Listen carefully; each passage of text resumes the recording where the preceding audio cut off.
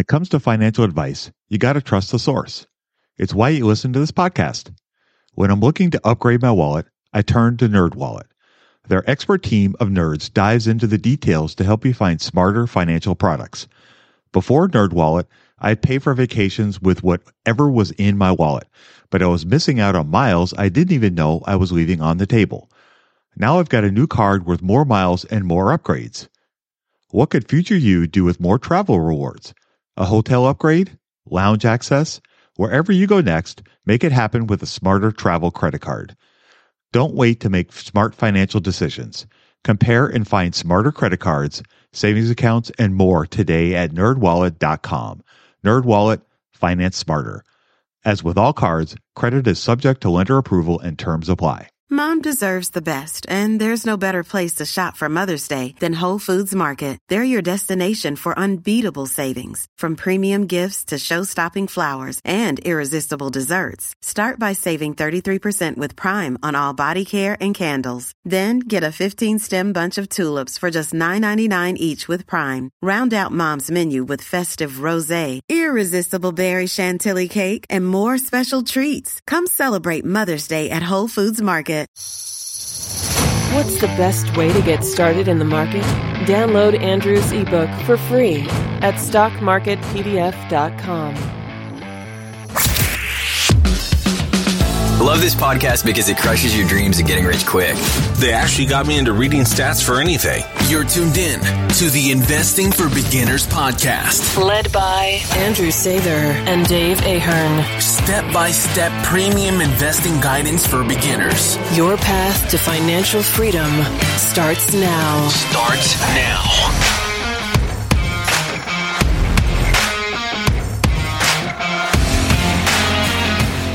Welcome to Investing for Beginners podcast. Today we have episode 202. Tonight we are going to return to answering some great listener questions we got recently. So without any further ado, I'm going to go ahead and jump in and read the first question. So I have, good morning. If you don't usually answer questions like these, sorry for taking up your time. I'll get to the point. A mutual friend of mine recommended to take a look at JUSHF. The stock meets zero of your prerequisites, dividends, cash flow positive, market cap, etc. But I have a question about their financial statements located on CDAR. Operating income for 2020 was negative 9232, but a fair value change in derivatives of negative 173,707 drops net income to negative 192,233. Further derivative liabilities account for over half their total liabilities. I cannot find any information about these derivatives and why they are such a large part of the business. Professor Google and their annual report have not yielded much. Is there somewhere else you recommend looking, or could you explain why companies generally use derivatives? The whole thing confuses me. Thank you so much, Liam. Andrew, what are your thoughts on Liam's really good question? I'm curious to know too, because I'm not super up on derivatives myself. Yeah, it's one of those where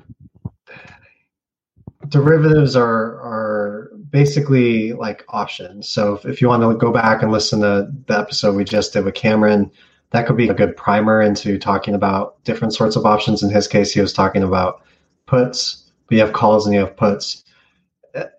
So options are derivatives, but a derivative doesn't always have to be an option. But we saw with the great financial crisis what can happen with derivatives. Really messy. And we saw it more recently with the if I knew how to pronounce Archegos. I think that's it, yeah. I'm probably still butchering it, but the Archegos thing, you had a lot of derivatives exposure. And so it's just one of these weird things, and I don't know why that's the case, and it's one of those mysteries right now with the finance world, but derivatives basically will give you the option, and it's a contract, so you're able to be positive on a security or negative on a security. You can go, you can like leverage up and basically be acting like you have a lot of positions in a stock, but not have to pay too much. So it's a form of leverage. So you'll have companies use it, what Cameron was talking about a couple of weeks ago, as a hedge. So they will use it as a hedge. And so they'll use derivatives to hedge against interest rates. They'll use derivatives to hedge against currency risk. So if you're a company who's selling stuff to Southeast Asia and also to Europe, you're not necessarily wanting if your core competence is we make really great components or something, or we make a really great electronics product, you don't necessarily want to play this currency trading game because that's not in your core competence. But it does make an effect on what your profits are going to be. And so to try to mitigate that exposure and make your financial results follow your true operations and not have to do so much with currencies, they'll use derivatives. Derivatives are tough because if you really search into a company's financial report, they should have some disclosure on it, but there's not, as far as I'm concerned and what I'm familiar with, there's not like, it's not as detailed as like a financial statement would be, like a balance sheet or an income statement, and it's just not. And we also talked to Jeff from Visual Capitalist, and he had a really cool infographic where he talked about the world's different wealth. And I wrote a blog post on it too, where I linked to his infographic, but it was amazing because you have wealth in stocks, bonds, real estate, and then there was this huge bubble that's derivatives. And so you have like the actual financial value of the derivatives, and then how much, basically the bigger bubble of what the derivatives could control. So again, like to use an example, let's say I have a derivative to go along a stock. So maybe I would pay, I don't know, $100. And if the stock goes up 10%, I go up 100% or 200% instead of just that 10%, because I'm using derivatives to maximize the leverage. Does that make sense? Mm-hmm. Yeah. So you have the value that I paid for the derivative, which was like $100, and then really what the outcome could be, which is multiples more of that. That's like a notional value is one of the ways that they use to describe this difference between how much you pay for the derivative and how much like exposure you have to it. And so a lot of these financial instruments have a lot of notional value. And so there's a big part of the market, and we don't really know to what extent it is because it's so under the table, but a big part of it is possibly controlled by derivatives. And again, we saw with the Archegos thing where some derivatives went upside down and the stock crashed, 25, 30, 40%, something crazy. Who knows how much of the current market is subject to that kind of a thing.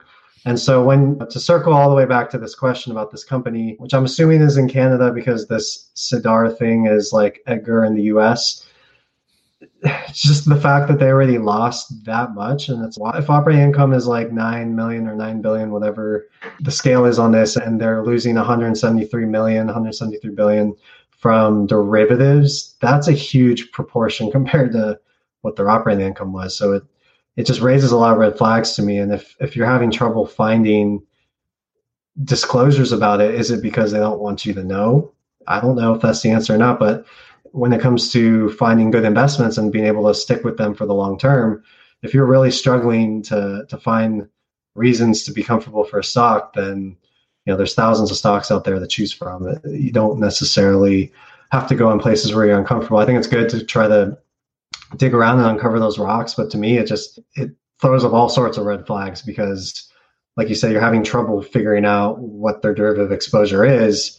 And they've already shown that they're not good at managing it by losing so much. So I don't care what the other financials say. I would not feel comfortable putting your money in something like that. Would it be fair to say that the derivatives are something that you would find in companies that deal more internationally? Would that be a fair question? Yeah, I think international is part of it. The biggest exposures that I've seen so far tend to be with the financials, and you'll see it with the banks too. And so they'll call it like this off-balance sheet. It's not like off-balance sheet exposure, but it might be off-balance sheet exposure. There's a certain, you have obligations and potential commitments. Are you familiar with that term? I think it's obligations and potential commitments or commitments. Commitments. Yeah. Yeah, maybe you can explain the obligations and commitments first, because I think the derivatives fall into commitment but not obligation. Well, I think obligations and commitments basically refer to outside commitments that the company may have in different contracts, whether it's derivatives or whether it's operating leases or anything of that nature. I think it's my understanding is it's money that the company owes to somebody outside of the business for other commitments that pertain to either them making money or operating in a certain way that they can make money, whether it's something like a lease or whether it's a derivative. That's my understanding. Yeah. And from what I saw, because I remember reading this with one of the companies I was looking at, the difference between obligation and commitment is a commitment is something you could possibly have to pay, but a lot of times you probably don't have to, whereas an obligation is like, this is going to be due. And so you're going to have to pay it regardless. And so that's where I've seen the whole derivative thing show up, but it is not something that's super common, and nobody can fault you for not wanting to invest in these super exotic derivatives, especially when this kind of stuff blew up AIG and some of the other big companies. Yeah, exactly. I know that this is not something that I honestly am super familiar with, mostly because the companies that I have worked with and looked at, it generally tends to be a very minor part of their business, whether it's they're using it to offset any sort of currency fluctuations if they deal with other countries selling their products or buying products or supplies or raw materials from other countries. They may use derivatives as a way to even out the cash flows from, paying this in dollars and buying this in yuan or something along those lines, or reais from Brazil, whatever it may be. So generally the ones that I've dealt with personally have always been such a minor thing that it's honestly just one of those things that go, oh, okay, yeah, and move on. And it's like one of those companies that they may have $1 billion or $1 million in investments, and it makes them almost nothing. It's okay, great. I see that they have it, but it's just not something you're going to focus a lot of attention on. But it looks like with this company in particular that it is very much a big impact on the business and has obviously helped contribute to some serious negative numbers. As I did a real quick, talking like 30-second quick look at this company before we jumped on here, and it looks like it's a cannabis company out of Canada. And I know that the cannabis stocks are a far different breed than they are here in the United States because it's legal in the country from what I understand. And so I think there's probably more opportunity to investigate other cannabis or marijuana companies in Canada that might have better opportunities than this one. Not trying to tell you no, like Andrew was saying, there's so many red flags about this. You even mentioned that in an email. It meets 0 of our prerequisites. No dividend, no cash flow positive, market cap, et cetera. It's just all is like no. But it's interesting to look at these things, and it can be a great learning tool. Liam is trying to use it to learn more about derivatives because that could impact something else he learns in the future. And so the more you learn about different things, even if you pass on the company, it's still going to help you in the future. So I applaud him for doing that. Yeah, 100%. Technically, I guess anybody can do anything within a business. Like Berkshire was a textile company, and then the CEO had this crazy idea that he wanted to buy stocks and businesses. Obviously, it turned out really well for him. I don't know this company that we were talking about personally, and they could be great at what they do, but it's good to be aware. And kudos to Liam for doing the research and digging in and finding this, because how many people just look at the surface level numbers? I could imagine people looking at revenues and completely glossing over the fact that, yeah, this is a huge part of their business and you need to be aware of it, because if you go long the stock and then it turns out 2 years later, the publicity around their derivatives exposure becomes more apparent, or people start to care about it all of a sudden. Mm-hmm. If you didn't know about it, then you'll probably freak out and sell. But if you were already aware of it and you knew that this was part of the long-term plan, then you're able to stick it through and probably even add more to the position if Wall Street freaks. So all positives to doing that research and no negatives from what I see.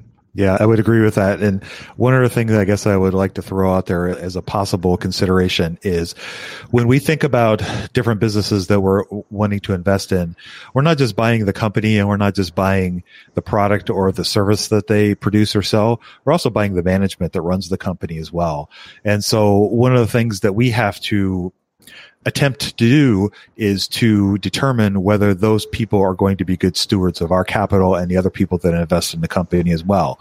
And so when you see situations like that, it would naturally cause you to ask questions and wonder, is this person or the people running the company the right people to be running that company? And maybe they're just not the best managers of the capital. They may be great salespeople. They may be great technicians and come up with a fantastic product, but they may not be great at managing the money part of the business. And those are all things to consider.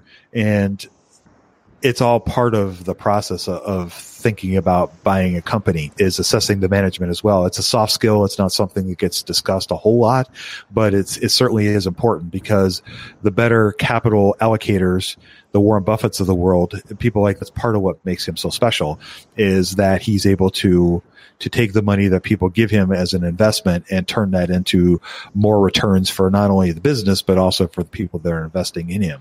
And so that's why it's like finding a great coach in a sport, or finding a great producer of record albums. Back in my day, back in the old days, there were 2 or 3 producers that were famous for producing all these albums and all these top albums, and all the artists wanted them to produce their music because they knew it was going to give them a good outcome. And it's the same idea when you're thinking about buying stocks, is looking for good CEOs or CFOs or a management team overall, and assessing whether that's going to be a good fit for you as well as for the company. And so those are all questions you can add to your list of questions you want to ask when you're thinking about investing in different companies. When it comes to financial advice, you got to trust the source. It's why you listen to this podcast. When I'm looking to upgrade my wallet, I turn to NerdWallet. Their expert team of nerds dives into the details to help you find smarter financial products. Before NerdWallet, I'd pay for vacations with whatever was in my wallet, but I was missing out on miles I didn't even know I was leaving on the table. Now I've got a new card with more miles and more upgrades. What could future you do with more travel rewards? A hotel upgrade? Lounge access? Wherever you go next, make it happen with a smarter travel credit card. Don't wait to make smart financial decisions.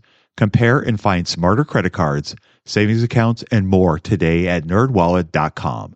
NerdWallet, finance smarter. As with all cards, credit is subject to lender approval and terms apply. Budgeting was always a challenge for me. I struggled to find the best way to keep track of all of my money, not to mention all the time tracking down receipts, cataloging expenses, and trying to figure out what went wrong with my air quote system until Monarch Money. Monarch Money allowed me to easily see what is going on with my finances, helping me get a better handle on my spending, budgets, and more. It's my go-to app every day, more so than my bank, because I can quickly see where I am with my budgets and spending, allowing me to invest more and spend time on the things that I want to do. It's my GPS for money. Monarch is the top-rated all-in-one personal finance app. It gives you a comprehensive view of all of your accounts, investments, transactions, and more. Create custom budgets, set goals, and collaborate with your partner. And now get an extended 30-day free trial when you go to monarchmoney.com/beginners. Unlike other personal finance apps, Monarch's simple, intuitive design makes it so easy to set up, customize, and use. Monarch has built-in features to collaborate with your partner, family, or financial advisor. Invite them to your account at no extra cost, and they'll get their own login info and a joint view of all of your finances. Monarch is the most customizable budgeting app. Change the layout of your dashboard, toggle between light and dark mode, create custom budgets and notifications, set up automatic rules for transactions and notifications, and more. In fact, Monarch Money is one of the first to bring you direct Apple Card, Apple Cash, and savings syncing with the latest iOS 17.4 update. Now you can sync your wallet directly for seamless budgeting. After trying out Monarch for myself, I understand why it's a top-rated personal finance app. And right now, get an extended 30-day free trial when you go to monarchmoney.com/beginners. That's monarchmoney.com/beginners for your extended 30-day free trial. That's super key. And if that idea didn't cement in your brain, I'd recommend going back and re-listening to that, because that's a lot of wisdom packed into what it takes to finding good investments. Another reason why I like companies that pay a lot of dividends and buy back a lot of shares, because they're showing that they're willing to give the money back to where it belongs. Yep. So moving on to the next question. Hey, Andrew, I was wondering about your opinion on the tobacco industry. I know you don't give specific advice. Wondering more about the industry as a whole. a lot of tobacco stocks have high dividend yields that have been growing for a while and some pretty stable capital appreciation over time. However, they are obviously not very sustainable companies. And with the high potential for a big move towards ESG investing, they may become even more unpopular. Additionally, I haven't looked into this as much as I should have probably, but I know there was at least an attempt to ban menthol cigarettes, maybe only in New York. Other than a very high dividend payout ratio, which you mentioned you would prefer less to a lower payout ratio, leaving more room for growth, many have relatively strong financials. Some are even dividend kings. What do you think about companies like that? Decent financials, high dividends, historical dividend growth, but uncertain futures. Dave, let's throw that off to you first. I'm curious. I guess for me personally, tobacco companies are companies that I stay away from. And for me, it's more of a personal choice. I don't like smoking. I don't believe in smoking. I personally have never smoked. I've literally never smoked a cigarette in my entire life. I worked in the restaurant business for a very long time, over 20 years, and I saw a lot of people smoking. And I don't know anything good that comes from it. I know that they all swore by it, that it helped to calm their nerves. The restaurant business is a very stressful business, and there's a lot of stress and a lot of anxiety and a lot of stress that go into it just because of the nature of the business. And it doesn't excuse people smoking, but I guess underneath it all, it always frustrated me that smokers would get a break, but us non-smokers never would. So I guess maybe I always resented that. But the health benefits, there are none for smoking, and I don't know anybody that could argue reasonably that there is any. The flip side of that is the tobacco industry has been smart about a few things. Number one, I think they saw the tea leaves or the tobacco leaves changing many years ago, and they jumped on the bandwagon for creating the patches and the gums and Nicorette gums and all those things to help people stop smoking. So they would get people to smoke, and then they would create the products to help them stop smoking. And then they jumped on the vaping bandwagon as well. So they're trying to play both sides of it, which is smart. But I agree with what the questioner was commenting about ESG, even whether it's ESG or not. I really think that the health effects of smoking are going to lessen over time, hopefully. I know that my generation were big smokers, and I think as they got older, they moved away from it. Andrew's generation, at least from what I saw in the restaurant business, they were big time smokers too. So I'm hoping that maybe they would move away from that. But as far as the idea of what they do and how they do it and all the things that they mentioned at the end, decent financials, high dividends, historical dividend growth, those are all awesome.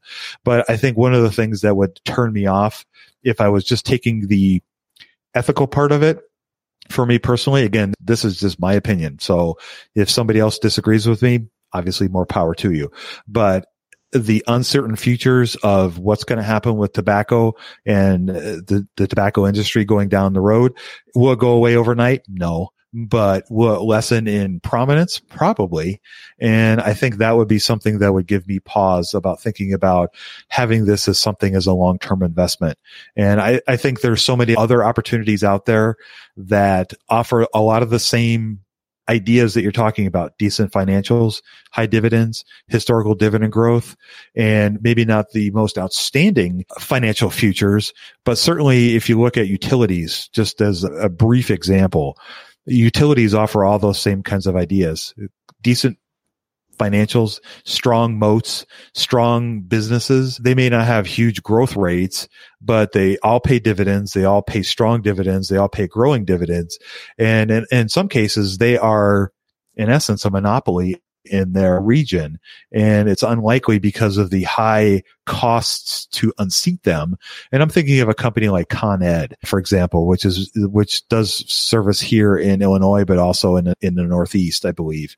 And to unseat somebody like that is going to cost billions, if not trillions of dollars to develop an infrastructure and all the things that go into unseating a utility like that. So there's some stability in that, and they pay great dividends, but you may not see 5-10% growth in the stock price over a long period of time just because of the nature of the beast.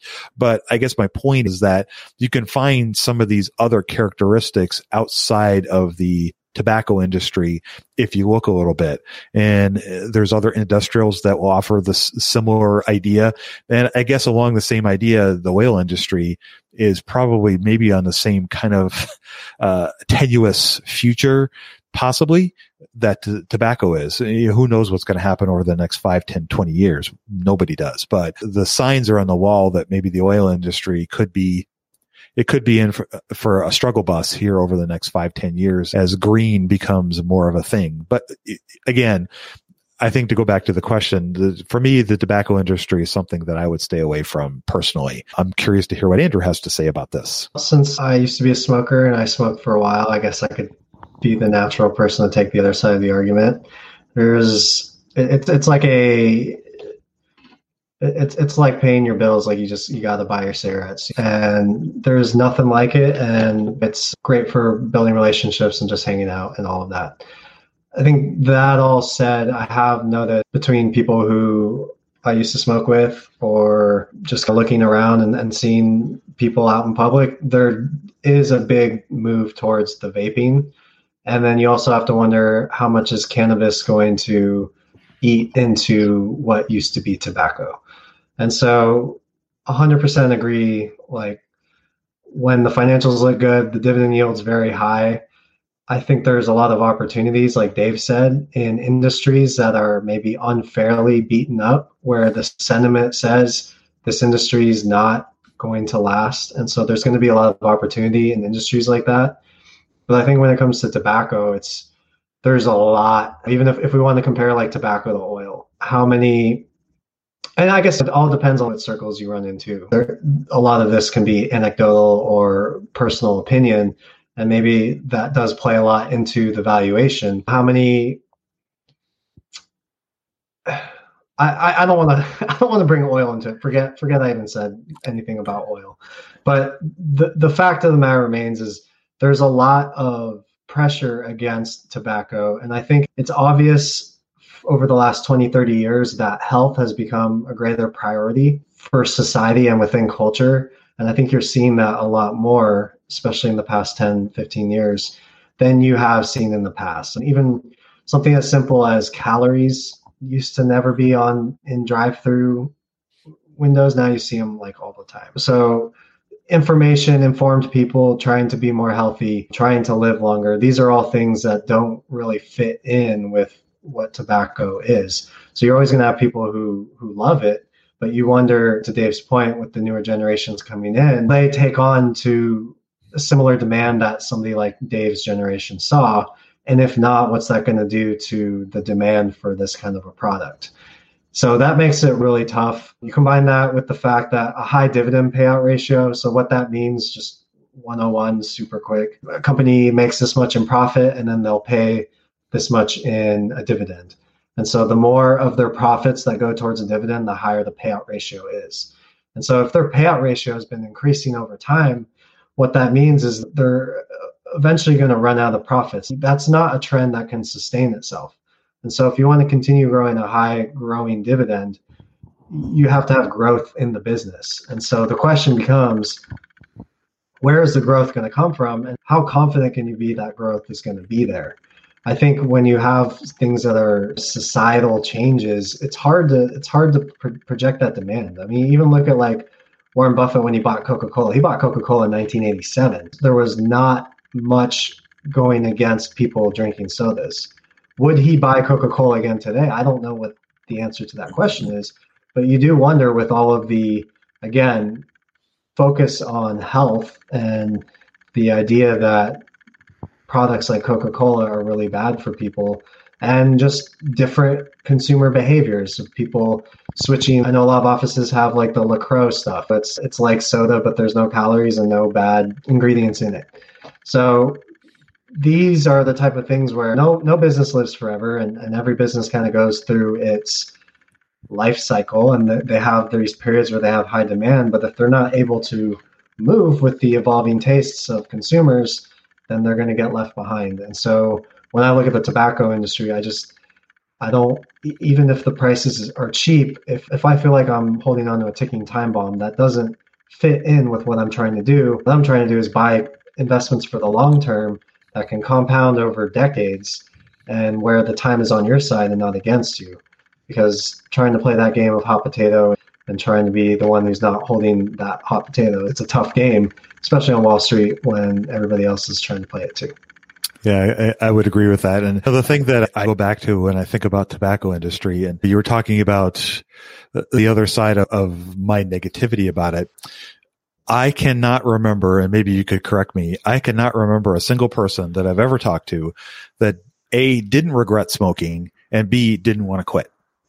Every single one of them that I talked to wanted to quit. They all knew it was bad for them, but they still did it. Now, I can't get on my high horse too much because here I am drinking soda, every day, and it's my addiction. And so I understand that there's an addiction part of it with cigarettes for sure. But I just wonder about the long-term viability of investing in companies like that. And you brought up a great point with Coca-Cola. When Buffett did buy it in 87, there was not the stigma that there is now of soda. And so you just wonder not what's going to come next, but what's going to come next, and where is the next thing that could be potentially not good for us, that we all know is not good for us. I know that soda is not good for me, but it's a combination of the bubbles and the sugar, and being a diabetic, this is my only access to some sort of sweetness, and it doesn't seem to freak my body out so much, so I can handle it. But those are all things you have to consider when you are thinking about investing in anything. Is you have to look at what the long-term effects could be of the particular product or service that they're offering, and decide if that is something that you want to be involved with, and whether you think it could be or could not be something that is beneficial down the road. Yeah, that's a great point. I think it speaks to the personalized nature of investing. A whole group of people looking at the same set of facts and coming up with wildly different conclusions. Just to go back to the financials, having payout ratios that are increasing, particularly if revenues are decreasing, that's a very different situation than an industry that is cheap and things are growing, revenues growing, profits are growing, dividends growing. Those are two very different scenarios. And so investors need to be careful when they're looking for value like that. Yep, I would agree with that. That's a very good assessment. So hi, I have a question I was hoping you could address in one of your upcoming podcasts. I unfortunately lost a parent last year and inherited a substantial amount of money. I already have a good deal saved for retirement 20 years off and don't need the money for my day-to-day living. So the question is how to invest it while minimizing the risk of investing in a market after a historic rebound coming out of the 2020 pandemic crash. For example, if dollar cost averaging is one possible strategy, what sort of time frame should one consider? Thanks. Andrew, what are your thoughts on this really interesting question? Yeah, first, I'm sorry for your loss. That's awful to hear. Having 20 years until retirement and receiving a substantial amount of money, I like the idea of dollar cost averaging that. I know there's studies that say time in the market versus timing the market. If you're just going to throw it in an index fund, then that's maybe the better option.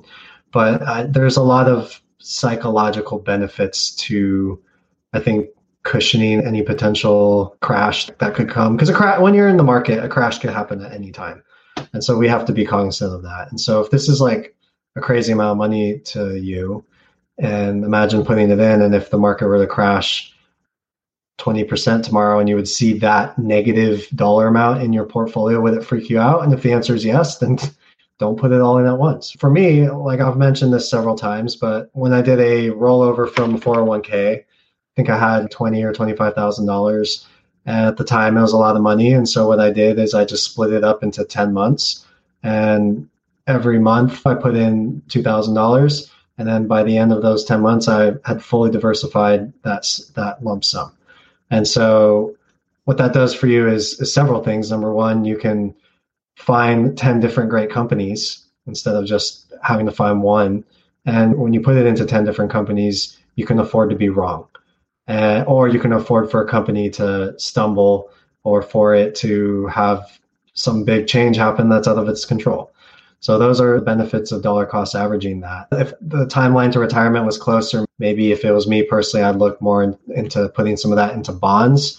But something that's still 20 years off, I feel like if it was me, I'm very comfortable with the stock market. I know the history of the stock market, and that's something I've studied for a very long time, and I'm very familiar with it. So that's why I'd be comfortable putting it all in the market.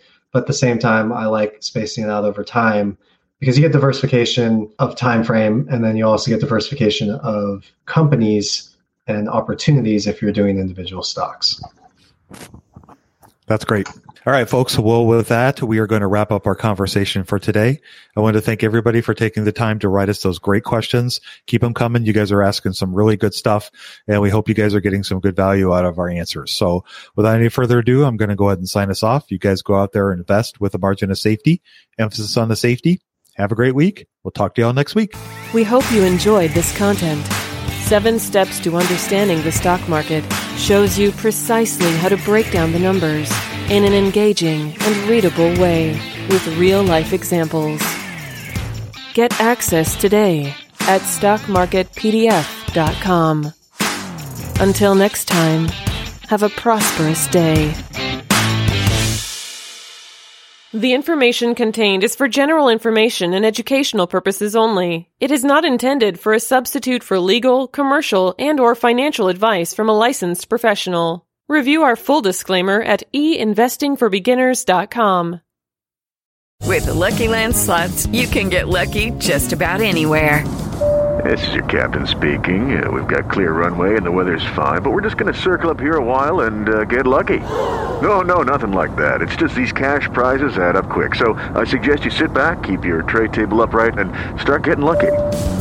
Play for free at LuckyLandSlots.com. Are you feeling lucky? No purchase necessary. Void where prohibited by law. 18+ terms and conditions apply. See website for details.